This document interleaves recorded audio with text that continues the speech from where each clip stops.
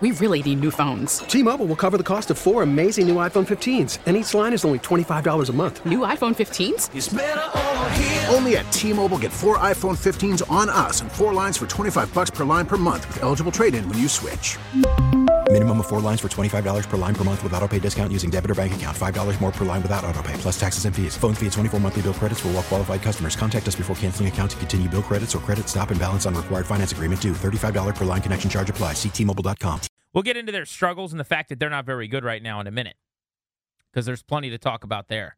But I think you and I more passionately wanted to get into Anthony Rendon, because what's going on with him is not only in a vacuum an issue, but it is symbolic of really a long time, several years of the Nationals just not doing a very good job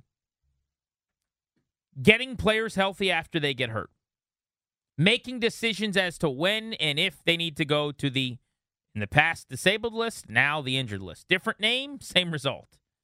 And if you want to be very positive in pro team, that's okay. You could say they've been unlucky. But there's more to it than that as well. So let's just get into this Rendon example, and then we can kind of go through some of the history as well, Danny.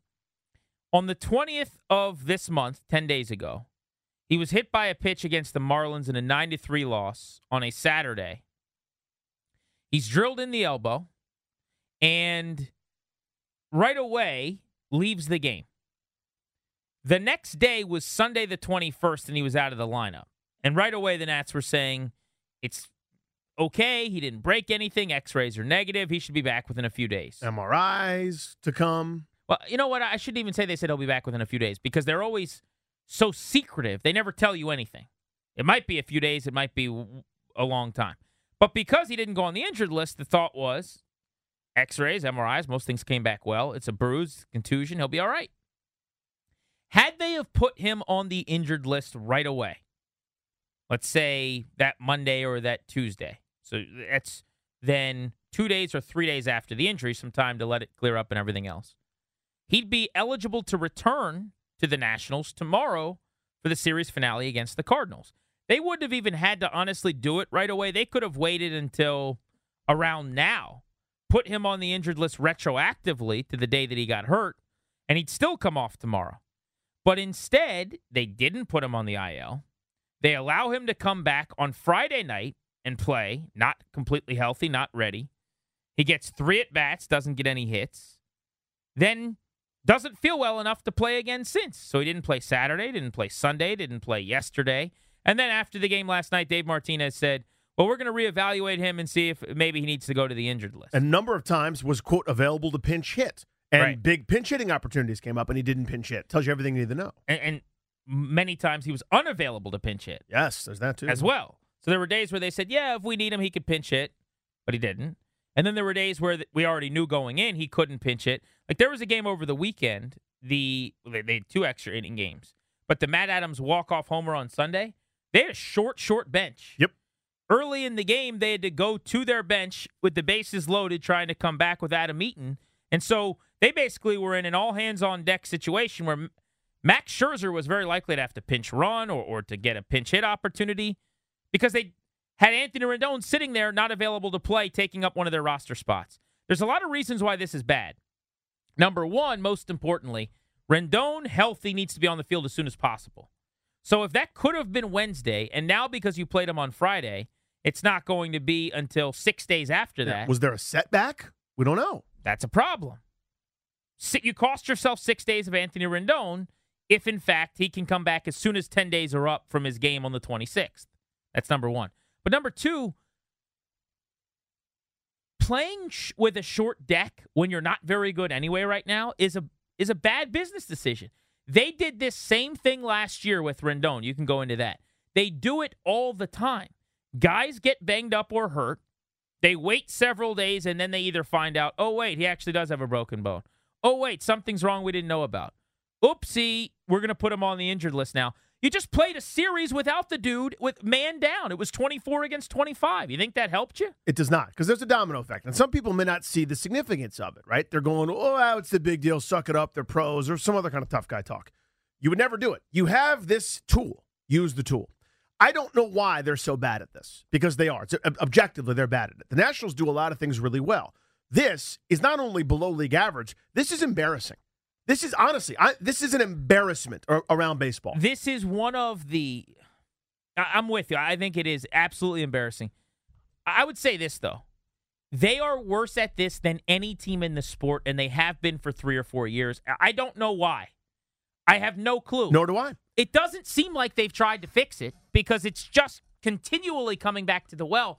My frustration, Danny, is not only that they get it wrong all the time, it's that it seems like no one seems to care but you and I. And I know that that's not the case, but like, why aren't people being grilled about this? Yeah, so why is this not constantly a story? Jesse Doherty wrote about it today for today's paper, asking questions about it. Barry Svrluga has brought it up, and more of a, hey, is anyone curious about this? That's the extent. This should be, oh my God, what are you doing? Oh my God, what are you doing? This is like hitting a bench player second who's going to get released in 3 weeks, which is what Dusty did to Ryan Rayburn. Everyone should be asking, what are you doing? Why are you doing it until it changes, right? This is that level. Your best player, the most valuable player that you've got, the guy that was the linchpin, the only reason, frankly, you were 500, even to the point that that you were. Since then, he's gone out there 3-9, I believe, if I've got my records correct. Getting him right, obviously, is the most important thing. So let's figure out how to do that. Something about, we'll reevaluate tomorrow. There doesn't seem to be any urgency. There seems to be the opposite, complacency, that this will all just sort of work itself out. What should be happening is an extra bullpen arm comes up to protect guys that have thrown 2 straight days, or guys that have never thrown 2 straight days in their life, like Joe Ross. An extra bench bat should be up. An active player on the roster should be there for a guy who you're not playing because you don't want to restart the clock on the injured list, which they did anyway. Well, how about this? Justin Miller comes off of the injured list on Saturday. He has now pitched in all 3 games since he got back healthy. He got hurt his back. Partially, he's got a bad back. It's been barking for off and on for a while in his career. But some of it's probably overuse. Yeah. He got overused early in the season because he was the only reliever not named Doolittle that was doing anything in the first 2 weeks of the year. And so he had to go to the injured list. He's come back now, and they've pitched him 3 times in a row. Why? Probably because you don't have another reliever you can go to in these spots. They also wasted a roster spot on Trevor Rosenthal for weeks. Mm-hmm. So now you're really 2-man down. Right. For several days. Now, Rosenthal finally is on the injured list.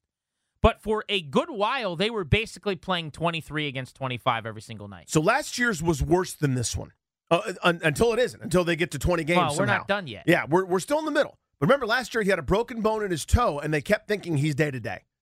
The bone didn't unbreak itself and then re-break during that time. The bone was broken. The foul ball off his foot, by the way, what team fouls the ball off their leg and feet more than the Washington Nationals? Everybody's going down in a heap, it seems, every night. It's unbelievable. But he broke a bone in his foot. His toe was broken, and they said he's day-to-day. He escorted them out there, was basically like a security guard on their West Coast trip. Played the Dodgers. For 8 games, they kept saying, we'll see tomorrow, we'll see tomorrow, we'll see tomorrow. He couldn't go. And then finally they put him on the injured list. And he was out for 20 games, which is what a broken toe probably requires. I don't think this is a broken toe. I think this is a bruised elbow or whatever the hell it is. I know this. The way you do it doesn't work. Whatever it is that you've done in the past. Danny Espinosa's wrist, he complained of pain. They said, you're fine. They said, you're fine. They said, you're fine. Turns out was playing with a broken wrist. And he never forgave them for that. He was furious at them until he wasn't a National anymore. You may say, who cares, because he's not that good of a player. That's your prerogative.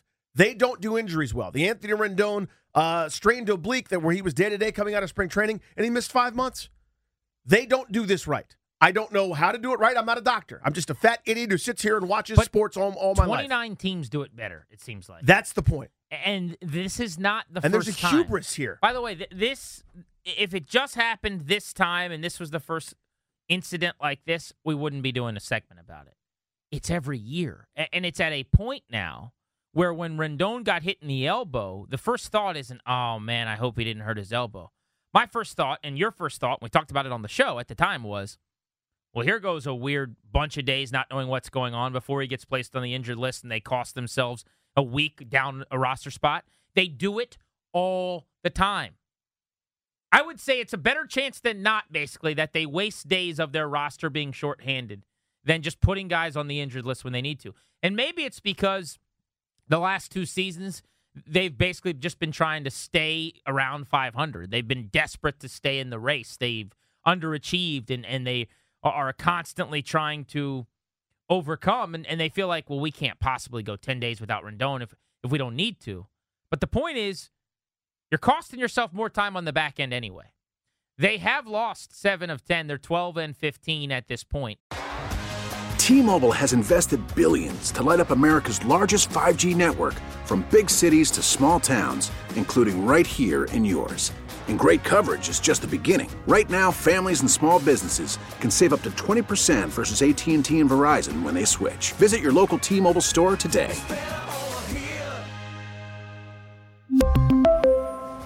Plan savings with 3 lines of T-Mobile Essentials versus comparable available plans. Plan features and taxes and fees may vary.